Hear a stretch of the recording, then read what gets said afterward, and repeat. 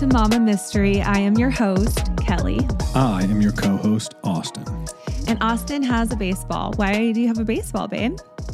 What does that have to do with anything? Well, because people are probably going to hear you throwing it and catching it. I'm not planning to do that throughout the show. Oh, you're not? I didn't show. know if you wanted to maybe plug your hobby talk videos or talk about some of the things that you've got in the works. No, we'll just get into the show this time and I'll do that in the future. Okay. Thank you very much for that opportunity. Leave a cliffhanger. Okay. So before we get started, it is so freaking cold. -40 wind chill. -40. My hands are freezing. My toes are freezing. If you're watching us on video as a Patreon, you'll get this a month before anyone on YouTube does. So maybe it's a little more relevant to you right now because it's so cold. And if you're living in the Midwest, you get it. But yesterday we had the Chiefs game and it was like -40 or something. 40, yeah. Wind chill. And there was people freezing watching this game. I don't know how people do that. I literally jammed my finger while I was setting us up. And it hurt so bad because I was extra cold. And I was just thinking, man, those football players, how are they getting hit and not just wanting to go kill somebody after? Be frigid. Oh, so cold. And then last night, our cat got out. That was kind of a funny story. Do you want to tell it, babe, or should I tell it? Funny for who? Funny for no one. The stupid cat ran outside and Kelly's scared to death of being outside in that cold of weather. Even though he chooses to run outside, he chose to run down the driveway, jump a fence, run into some woods. And so Kelly said, let's go get him. Well, he's normally an outdoor cat. And so I get it. He wants to be outside, but I don't think he realizes just how cold it is. And I was afraid that he was going to go nuzzle in somewhere and then freeze to death and not be able to come back. So yeah, we had to trek into these huge snow mounds. I was sinking in the snow. I had to climb through a barbed wire at almost 11 fence. o'clock at night in -40 degree wind chill. It was not funny. It was stupid. It was awful. But I got the cat and he's fine. So whatever. Good deal. Should we get started with today's story now? Let's roll. Okay. So today we are talking about the murder of Lauren Giddings. Lauren Teresa Giddings was born on April 18th, 1984 in Tacoma Park, Maryland, to parents Bill and Karen Giddings.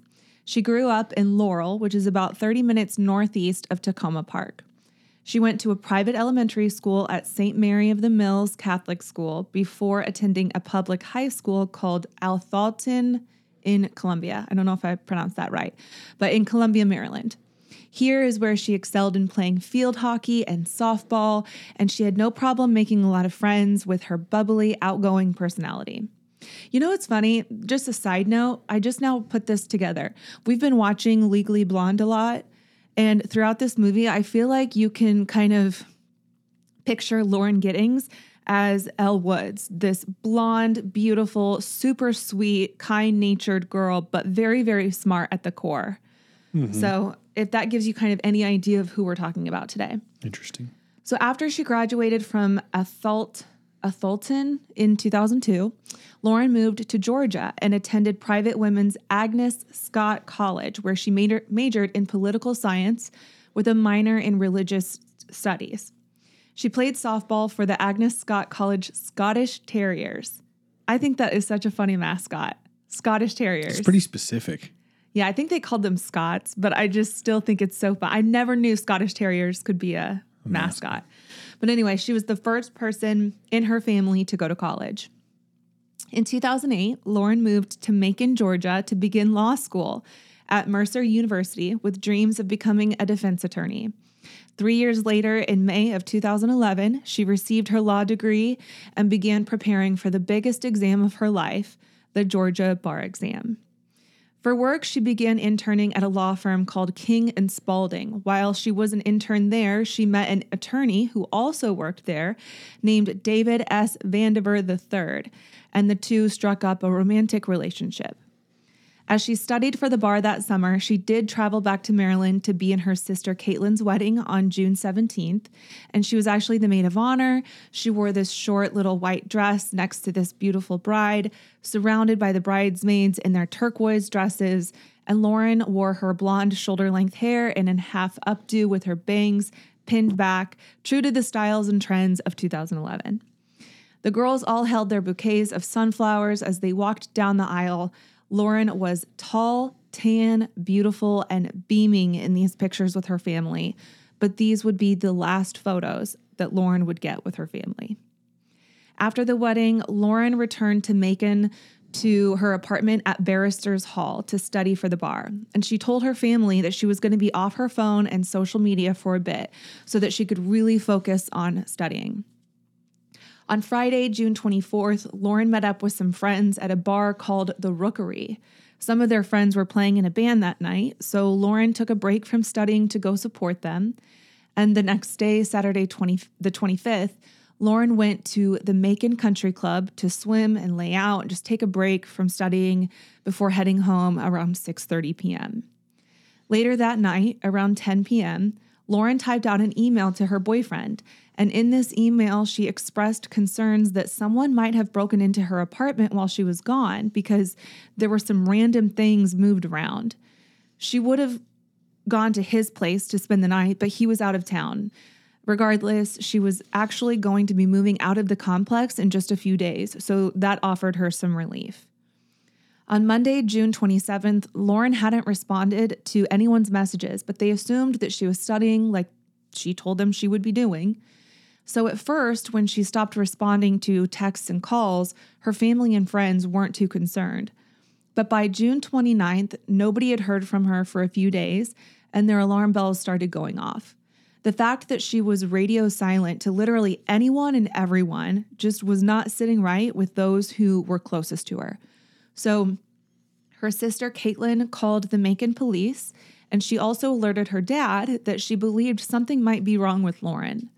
Lauren's dad, Bill, immediately drove straight from Maryland to Macon to file the missing persons report, while her mom, Karen, planned to fly down the next day. The next day, June 30th, Lauren's best friend, Ashley Morehouse, along with her boyfriend, went to Lauren's apartment. Before they went into the apartment, Ashley remembers telling her boyfriend to be prepared just in case what they find is super upsetting. And when they got there, they noticed that Lauren's car was parked in its usual spot. They knocked on the door, but there was no answer, so they just waited and waited. And then Ashley remembered that Lauren hid a spare key and a little candle on her balcony. Once they got into her apartment, Lauren's neighbor came out to see what was going on, and once they informed him of the situation, he too became concerned. So the three of them all went into her apartment together. And what they found was nothing. Lauren wasn't there, nothing was disturbed, but her purse, wallet, and keys were all still there. So then how was the apartment locked with her keys inside, but her car was still there and Lauren's gone? Could she have used the spare key to lock the apartment before she left? Couldn't she just turn the doorknob and closed it and it locks behind her? No, I think it's a deadbolt. Oh, okay. And if so, why would she leave all of her belongings behind? That same day back in Maryland, Caitlin and her other sister Sarah drove their mom to the airport. But shortly after they dropped her off, they received news that a body had been found near the complex where Lauren lived. So they turned around and went straight back to the airport to get their mom because they didn't want her to find out on her own while she was by herself at the airport or on her way there. According to reports, when police searched Lauren's apartment, they used luminol to detect if any blood had been cleaned up. When they sprayed the luminol in Lauren's bathroom, it lit up under the black light. Her bathtub was completely covered, the tile floor had evidence of blood as well, and police immediately expanded the search to the outside of her apartment since her body was not inside. Right away, behind the small 8-unit apartment complex where Lauren lived, police found a torso in a community trash can behind the building. They were able to test the DNA from the torso and match it to hairs found on one of Lauren's hairbrushes, as well as with samples from her parents. Oh, man, that sucks. So as the news spread, the local news station, WGXA, came out to the apartment complex to cover the developing story. And they were actually there. They were able to interview the neighbor that helped Ashley and her boyfriend enter Lauren's apartment. And he agreed to do an interview on live television. His name was Stephen McDaniel, and I'm going to show you a clip of this interview. Was living there? Yeah, Lauren was my neighbor. We're just trying to find out where she is at this point. I mean, no one has seen her since Saturday. I mean, the last time anyone heard from her was an email that she sent out, and no one's heard from her since. Did you see her hang out with anyone at the time or anything like that? I mean, no one has seen her since Saturday. I haven't seen anything. I mean, you always hear noise outside, but it's just people walking by pretty much. And she just recently graduated from Mercer? Yeah, she and I were both JD students. We graduated back in May. What kind of person was she? I mean, what did you see? I mean, she's as nice as can be. I mean, very personable, very much a people person. Do you know any enemies she might have had, somebody that might want to hurt her? No, we don't know where she is. I mean, the only thing we can think is that maybe she went out running and someone snatched her. Because we went over. One of her friends had a key. We went inside and tried to see if there was anything amiss, but I mean, she had a door jamb that was sitting right by it, so there was no sign that anyone broke in. I mean, the door was locked when everyone got here. I mean, we just don't know where she is. What about in the parking lot area? I know they've been doing a lot of. I think that's where they have recovered the body or whatever they recovered from there. Body. Had you seen anything there?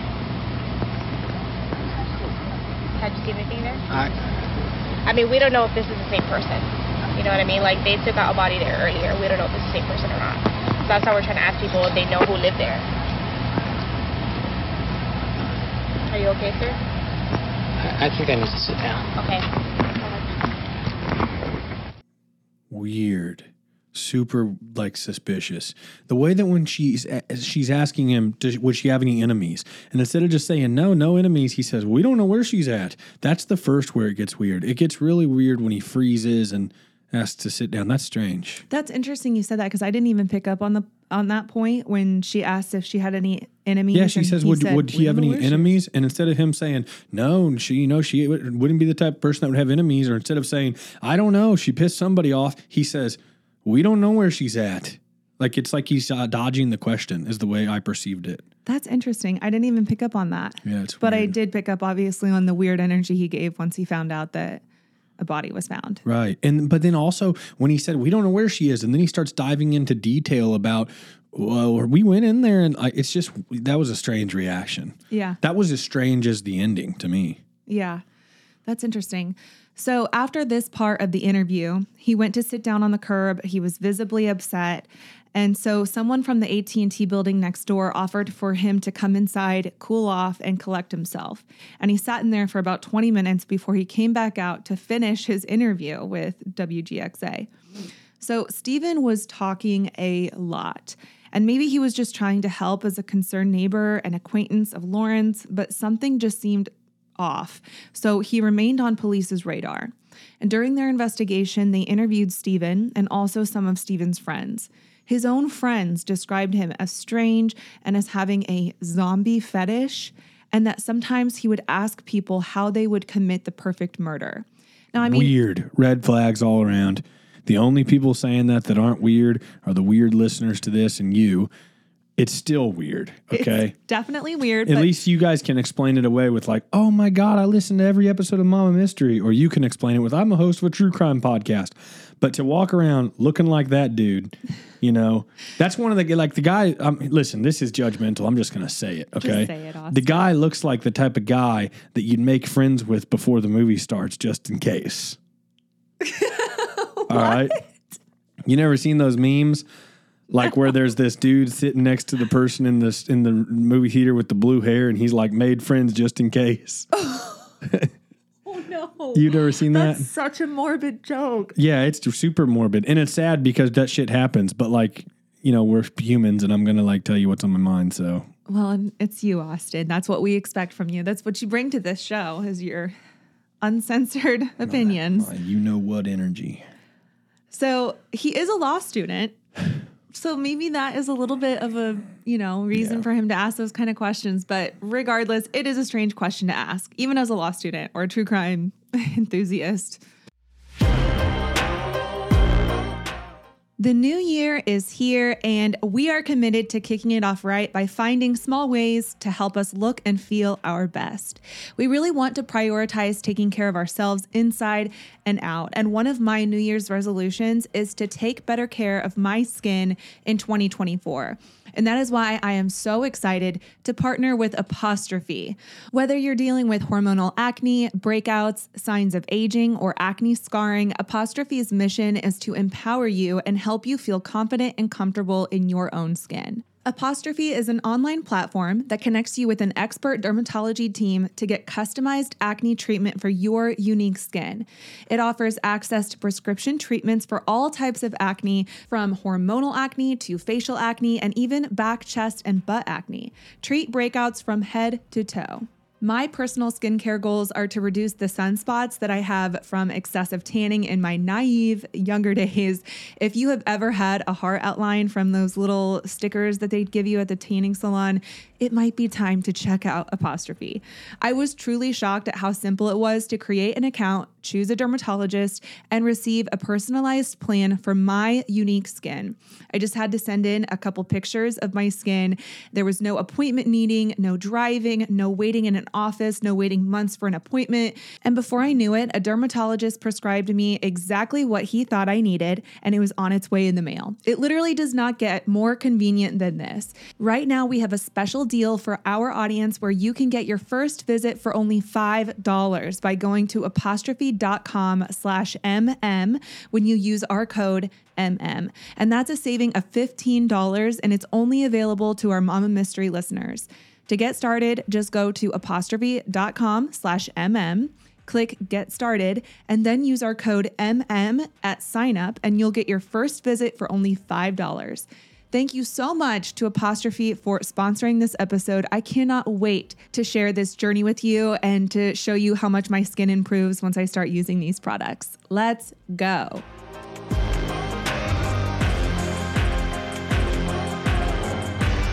So when police searched Stephen's apartment, they found a collection of guns, knives, and tons of toilet paper. See, this dude keeps getting stranger and stranger. And it's 2011. It's not 2020. No, exactly. I'm so surprised you heard that. You were listening. I graduated in 2011, so it stuck with me. I was still listening. You still give me credit. Sheesh. You were listening. I'm proud. Okay, so in one of the rooms, one corner of the room was stacked almost to the ceiling in packages of toilet paper. And the rest of the room was crammed with totes of clothing, junk, and canned food. It was almost like he's a prepper, like a doomsday prepper or something. So in his bedroom, they found a pair of women's underwear cut out in the shape of a mask, and also a huge collection of unopened condoms, despite the fact that he admitted multiple times to multiple people that he was a virgin, vowing to stay celibate until he got married. Just practicing on himself into condoms 24/7. Oh, gross. But no, they were unopened. So why do you even have them at all? And why would you need them if you want to save yourself till marriage? Less cleanup or something. I don't know. Oh, gross. Okay. Anyway, by far the most damning thing, however, were items of Lauren's. They found a flash drive containing hundreds of personal photos of Lauren's. They found some of Lauren's underwear in his apartment. What? And they found a copy of her apartment key. I got the goosebumps. It's way too many red flags. It was already red flags. And then when he starts having her stuff, that's weird. Yeah. Another disturbing detail is that the detectives obtained Stephen's computer.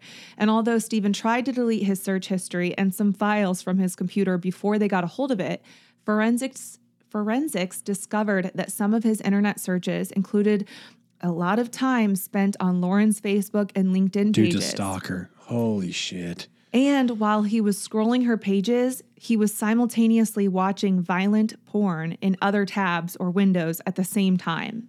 Jeez. Some of his other searches included, but weren't limited to, child sexual abuse material and a Google search for how to molest sleeping girls. What a dirtbag. Yeah. Send him to the wood chipper. Good Lord. Also on his computer, they found videos that he had taken from right outside Lauren's apartment window. He had built a stick with an attachment at the end of it for a camera, held it up to her second-story window, and recorded footage through her blinds on the same night that she was murdered. So at this point, they arrested Stephen McDaniel for the murder of Lauren Giddings. And despite all the evidence against him, Stephen maintained his innocence for 3 years until he finally accepted a plea deal in 2014. I have the goosebumps because I'm thinking of like her parents would want to kill him. Mm-hmm. And it'd be tough not to. Like, it's like that one case where the guy is in the phone booth and whenever he walks out of the courtroom, he kills him because he was like molesting his kids. Yes, we need to cover that story. I mean, I guess there's probably not much to cover, but it's just worth this viral talking about. video. Yeah, definitely worth talking about. This viral video, I'll see if I can find it and share it to our Instagram or even in this video. But it's about this dad who showed up. I think the culprit proceeding. was being extradited or something because it was like in an airport, I want to say, or some public space.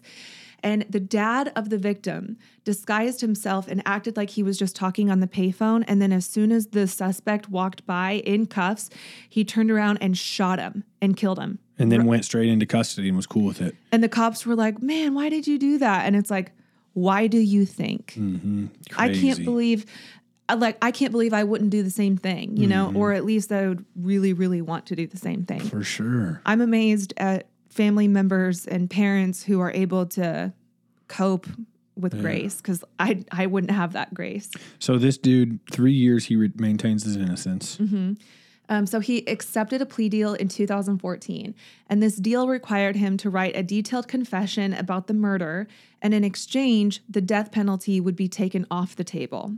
So Stephen accepted, and then on April 21st of 2014, he wrote the following letter. On Sunday, June 26, 2011, around 4:30 a.m., I entered Lauren Giddings' apartment with a master key I possessed. I was wearing gloves and a mask. I walked to her bedroom door and stood there observing her sleeping. As I took another step, the floor creaked and she awoke. She sat up in bed, saw me, and said very calmly, "Get the fuck out." What? It's almost like she knew it was him. Well, I don't know if I believe that. I don't know. No, I'm just throwing it out there like Sure. as a possible, like, I wonder if like she knew he had a key and she was like, not right now or something. I don't know. Get the fuck out. I mean, I don't know. I don't know how I would react. The calmness of her saying it is what's weird. Well, and this is his version. True. So all right, I'm going to shut up. That's probably not even what really happened. Yeah. Okay. Never mind. You keep going. He said, I leaped across the bed onto her and grabbed her around the throat. We tumbled out of the bed to the floor, and in her struggle to get away, she moved her legs and lower body under her bed, preventing her from getting away or kicking me. I kept my hands around her throat as we fell to the floor. She reached up and was able to grab the mask and pull it off my head. She said, "Stephen, please stop." I continued to strangle her until she stopped moving, and I remained that way, my hands around her throat. For several minutes, possibly as long as 15 minutes, she did not move anymore. Again, another thing I don't think I believe, because if you've got hands around your throat, I doubt you have the air in your lungs to say, "Stephen, please stop." I mean, she's probably fighting for her life. Maybe his mask came down and she saw him and was startled, but like, I just don't believe this guy at all. I guess that's what it really comes down to. So he said, I dragged her into her bathroom and placed her in the bathtub, then returned to my apartment. I remained in my apartment mostly on my computer throughout the day, Sunday, June 26th. I returned to Lauren's apartment around midnight Sunday to begin to dismember her with the hacksaw that was later recovered from the laundry room maintenance closet. I removed her limbs and head, wrapped them in several black trash bags separately, and discarded them in the Mercer Law School dumpster across the street from Barrister's Hall Apartments. I cut up the mask, gloves, and my shirt and flushed them down my toilet.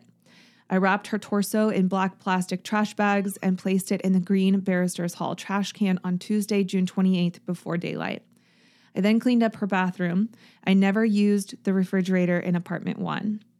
At no time before Lauren's death did I sexually accost her. At no point after her death did I perform any sexual act of any kind with respect to her remains. She was wearing the pink running shorts when she died, and I never removed them. They were found on her torso just as I had left them. On Monday, I stayed home from bar prep class. Over the next several days, I rarely slept, used my computer extensively, yet still attended bar prep class on Tuesday and Wednesday. I joined the search party Wednesday night into the early hours of Thursday morning, June 30th, still in a dreamlike, delusional state in which I believed at the time, while taking part in the search, that Lauren was still alive and that I had not done what I had done, even searching the empty law school in a delusional hope of finding Lauren alive and well, as if I had not really killed her. During the weeks leading up to my actions and the days following, as I look back on it now, I can only describe myself as divided in mind, unable to account for how I could have committed these horrible acts, and at the same time also able to carry on my daily routines. It is difficult for me to explain why I killed Lauren and attempted to conceal my deed the way I did. The difficulty in explaining it lies in my own ability to understand it myself. I know that it was very wrong. I am not delusional or without any morals or decency. Yet I acknowledge that something in my makeup, my psychology, my neuropathy, my own particular pathology perhaps must explain it, but it is beyond my reach. Lauren was my friend. Not a day goes by that I do not grieve over her death. I am extremely sorry for what I did to Lauren and her family. I do not expect the forgiveness of Lauren's family, and there is no way I can ever deserve it. No words are sufficient to take away their pain. If I could take back what happened, I would do so. If I could restore Lauren to her family, I would. All I can say to Lauren's family and her many friends is I am very sorry. Man, what a complete dirtbag. And it's infuriating to listen to. I'm with you. I don't really trust him. And just a dirtbag. Mm-hmm. It's crazy. Lauren's sister, Caitlin, was shocked to find out that Stephen was the one who killed her sister. She said, quote, "It seemed like she might have been one of the only people who was actually nice to him and gave him some attention, even though he might have been a loner. There's no story here about telling your kids to lock their car when they get in or don't go to this side of town. You know, there's a no, she shouldn't have done this and it wouldn't have happened, because you should always be nice to people. You should always be nice to your neighbors. Just because someone looks different doesn't mean they are, but in this case, he just was." End quote. So Caitlin named her daughter after Lauren to honor her sister's memory, and they continue to celebrate her birthdays. They have annual runs and softball tournaments in her honor. Lauren is also remembered in the Macon community because there is a plaque dedicated to Lauren at Mercer Law School, and there's a pink bench at Washington Park dedicated to her memory. Stephen McDaniel attempted to appeal the verdict in the case in 2017, citing ineffective counsel. His dad, Mark McDaniel, even started a GoFundMe in an effort to raise $5,000 to assist in Stephen's legal fight. He wrote, quote, "Stephen has been separated from his family for the past 7 years. He lost 3 grandparents and was deprived the privilege of seeing and being a part of his brother and sister's lives. All monetary support will be used for this benefit and will be greatly appreciated by both Stephen and his family." Rightfully so, after he took this girl's life. So I mean, please tell me nobody donated. No, it was taken down before they could even raise a dime. But the audacity to write, he was deprived the privilege of seeing and being a part of his brothers and sisters' lives. That's crazy. So was Lauren, at the hands of your psychotic son. He is exactly where he needs to be. He deserves exactly what he's getting and more, truly. But it just blows me away. And at no point did the GoFundMe mention why he was even in prison, which was for admitting to the brutal murder of Lauren Giddings. Stephen admitted to the atrocious and violent attack on Lauren. Stephen is the one he's the one to blame for being deprived of being a part of his family's life. And it sounds like the delusion of Stephen McDaniel runs deep in that McDaniel family tree. And Stephen is right where he deserves to be. But Stephen and his dad believe that there was misconduct on the state's behalf and that for that reason he should be allowed to either be set free or receive a new trial. I would ask you what the misconduct was, but who gives a shit? Exactly. Do you know? So Who gives a shit? I do know. It really doesn't matter, does it? It doesn't matter. Yeah, it's nitpicking. It's just nitpicking so that you can try to claim that there was a mistrial for an effort to get a new one. And they want to essentially separate his actual crime from the actual law in hopes that he will be set free on a technicality. Yeah. Give me a break. So he tried to appeal again last year. Unsurprisingly, Stephen eventually lost his appeal and continues to serve his time in the Hancock State Prison. He's serving a life sentence with a possibility of parole after 30 years. And to this day, the rest of Lauren's remains have never been found. If you were one of the hundreds of idiots that we've covered in these episodes that did these crimes, like, as if it doesn't tell me enough that you're jacked in the head, like, you go through life living with the image, the vision of what you did, clear as day in your head. And I can't even imagine living with that. And you sell yourself on, I should be free, or I don't know. It's just crazy. You think of if you see something in life, like a normal human, not one of these effed up murderers, okay? You see something in life that isn't, whether it's somebody breaking a bone, whether it's a leg snapping, whether it's something crazy, right? Mm-hmm. A sporting accident. You see that sometimes will haunt you and stick with you. And you're like, man, I remember that vivid memory of that terrible thing that happened. Watching our daughter fall down and running on Halloween and hitting her tooth on the pavement. Yeah. Like, oh, I can almost feel it in my teeth for her. And like, you think about that and you have to live with that. That's a normal, everyday thing that happened. I can't imagine these people that go on and live with this chaotic, horrible thing they've done. Mm-hmm. In the vision of it in their head, like, how do you, it just goes to show how messed up you are. Yeah. Yeah. And it goes to show that there's a serious defect in their brain to just be able to carry on living despite having this memory embedded in your brain. Mm-hmm. I mean, it has to be, but that's the reconcile that we try to make as people who are normal and have compassion and decency. And so we listen to these stories and these crimes and we try to understand what makes somebody tick like that? What like the delusion to argue that you deserve to be free, despite that you took somebody's life, that is permanent. Yeah. This person's life is over for no reason. You weren't defending yourself. It wasn't an accident. You did this on purpose. You planned and you carried out this act. Mm-hmm. Why?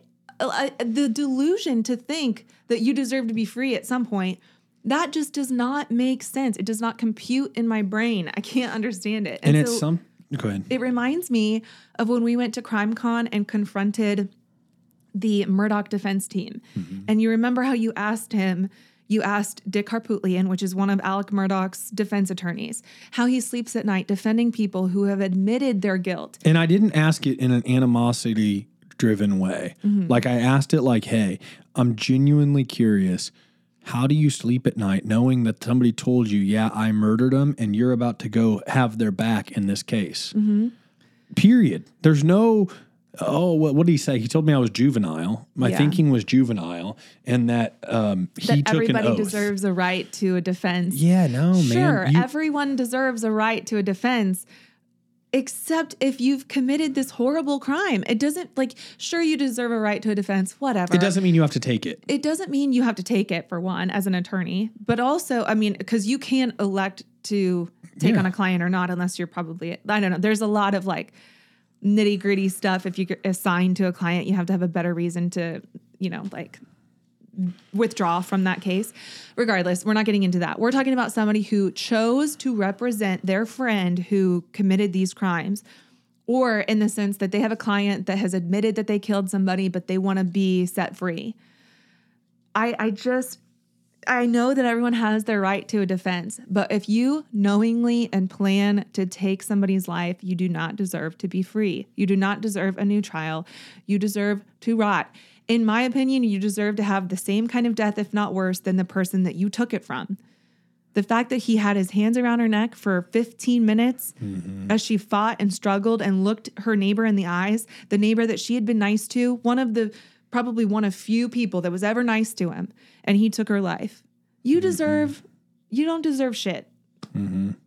Period. It just blows my mind, people like that think they deserve any kind of fairness after they do something like that on purpose. Right. I agree. I mean, I could go on a tangent on that all day, but we will just wrap it up because I know the majority of you probably agree. So we're just preaching to the choir at this point, but Anyways, interesting case. Mama, mystery.